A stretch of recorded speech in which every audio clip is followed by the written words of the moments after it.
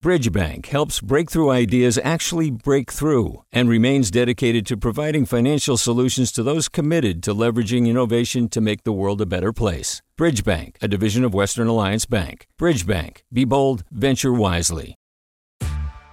Hey there, this is Brittany Luce from NPR's It's Been a Minute. KQED's podcasts like The Bay, Bay Curious, Mind Shift, Right Nowish, and more all tell the stories of the Bay and beyond with reliable, human-centered journalism. They aim to inspire, make you think, entertain, and expand your understanding of the place you call home. Here's how you can support podcasting at KQED. Showing your support is easy, and you can join Brittany in supporting KQED Podcast too at donate.kqed.org/podcast. That's donate.kqed.org/podcast. From KQED. Good morning. This is the California Report. I'm Madi Bolaños in San Francisco. A new bill introduced this week would make it illegal for unhoused residents in California to sit or sleep in certain public spaces.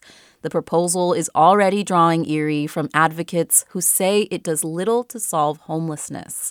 KQED's Erin Baldassari explains. The number of people who spend their nights in tents or vehicles in California grew about 7% during the pandemic to more than 116,000 people. And now, Republican State Senator Brian Jones says he wants to limit where people can be. His new bill, called SB 31, would prohibit sitting, sleeping, or storing belongings in what he calls sensitive areas. That's anywhere within 1,000 feet of schools, daycares, parks, or libraries. My intent in this is to take one small step just to protect particular areas of our communities so that families and children feel safe. The bill echoes recent legislation passed in Los Angeles, which bans camping within 500 feet of schools. But advocates say these rules create more distrust and instability for people experiencing homelessness. Shayla Myers is a senior attorney with the Legal Aid Foundation of Los Angeles. Criminalization, which is exactly what this proposed statute does, is a tried and true failed policy. In Los Angeles, fewer than 1% of people forced to leave encampments moved into permanent housing, according to recent data from the city's Homeless Services Authority. Myers says focusing on camping bans distracts legislators and the public from a larger question that unhoused people are asking. Which is, where can I go?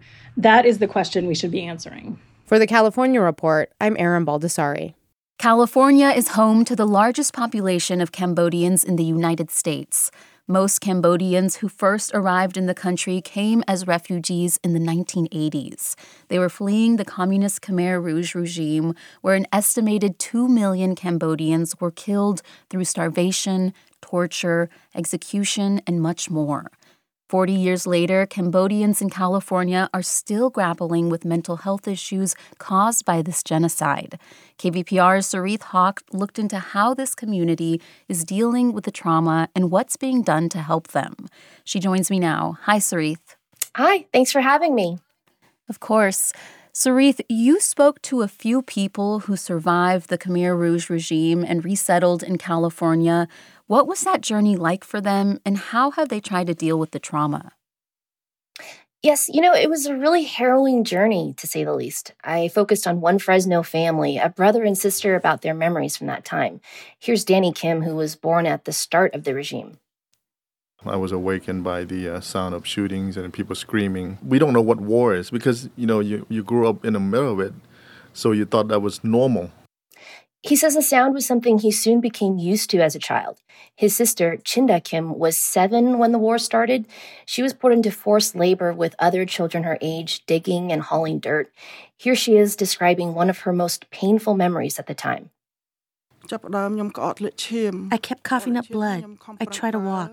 They said I wasn't worth anything if they kept me alive. Almost every Cambodian person is impacted in some way, whether they were born in Cambodia or the U.S. The conversation around mental health care is still really stigmatized, so a vast majority of people have never sought professional treatment at all. Yeah, you also have a personal connection to this history because your parents lived through the genocide. How has that shaped your life and how you deal with mental health? Yes, I am a child of survivors. My parents, my aunts, uncles, grandparents, family, friends all lived through it. And, maybe this characterizes the root of the problem.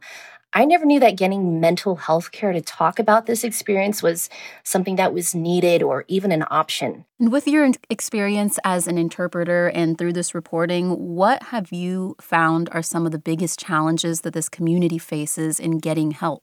A lot of the people who directly experienced and survived the Khmer Rouge are older now, and for many, Cambodian is still their primary language. So if they do seek care, finding someone who can speak to them in Cambodian is always a challenge. So it's not just understanding the language, but also the culture. There's a stigma around talking about this very dark time in their lives that many people just want to forget. Right. And are there efforts in California aimed at helping this community work through their traumas? If so, is it enough? That was really the light that I found in reporting for this series. There's a program in Oakland that was really tailored for Cambodian refugees dealing with the trauma from the genocide. It's called the Center for Empowering Refugees and Immigrants, or CERI. And I have to say, I've never seen anything like it. And as someone who is Cambodian, I actually forgot that I was even in a clinical setting because it just felt like I was visiting a family friend's house. And then here in Fresno, although there is a lack of culturally appropriate psychiatric care, there is a really vibrant Cambodian community here. And they cope with the trauma by focusing on culture that's in events like the Cambodian night market, which I talked about throughout the series. It's modeled after the night markets that operate in parts of Cambodia. That was KVPR's Sarith Hawk. Her series on mental health in the Cambodian community was produced as a project for the USC Annenberg Center for Health Journalism's 2022 California Fellowship. You can find it at kvpr.org. Do you love learning about the San Francisco Bay Area? Its history, its people, its unique blend of cultures? Then you should check out the Bay Curious book. I'm Katrina Schwartz, editor and producer on the Bay Curious podcast, and I'm here to let you know that for the month of May, we've worked out a sweet deal for KQED podcast listeners. Right now, you can get the Bay Curious ebook for $1.99. That's right, $1.99. Just search for Bay Curious wherever you get your ebooks, or find a link in our show notes. This offer does expire at the end of the month, though, so you'll want to act on it fast. Happy reading!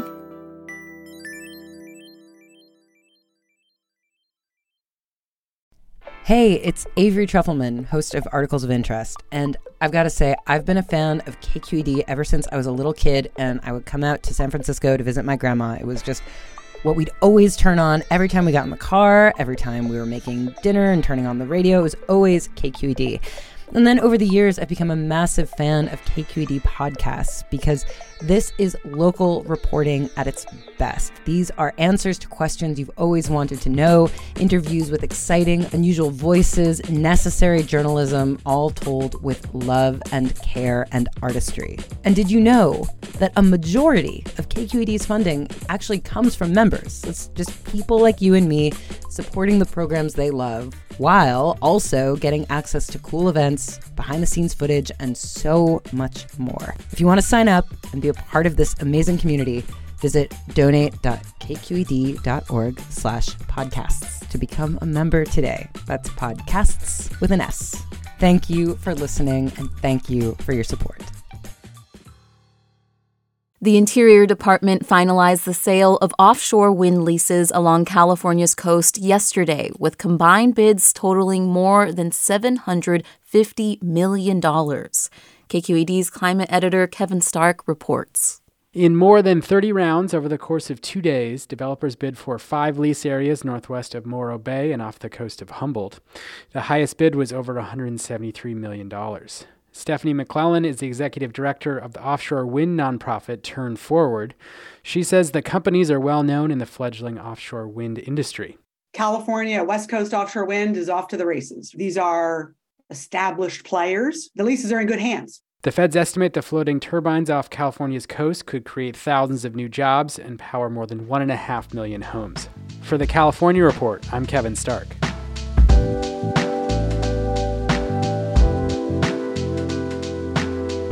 And that's the California Report for Thursday, December 8th. We're a production of KQED Public Radio. I'm Madi Bolaños. Thanks for listening and have a great day. Support for the California Report comes from Guideline. Their automated 401k plans can be set up in 20 minutes. More at guideline.com/CA. Guideline, the California way to 401k. Stanford Healthcare, where their greatest reward is a healthy patient. And Eric and Wendy Schmidt, whose philanthropy includes Schmidt Futures, which bets early on exceptional people making the world better, on the web at schmidtfutures.com.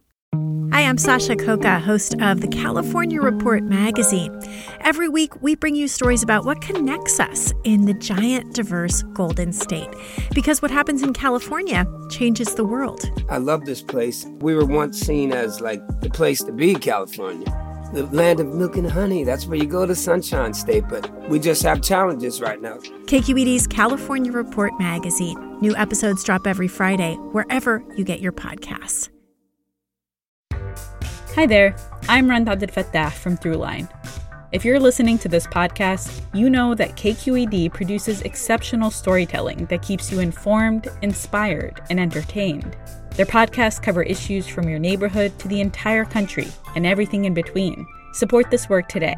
You can help us continue to bring quality podcasts to your ears. Just head to donate.kqed.org/podcast. That's donate.kqed.org/podcast.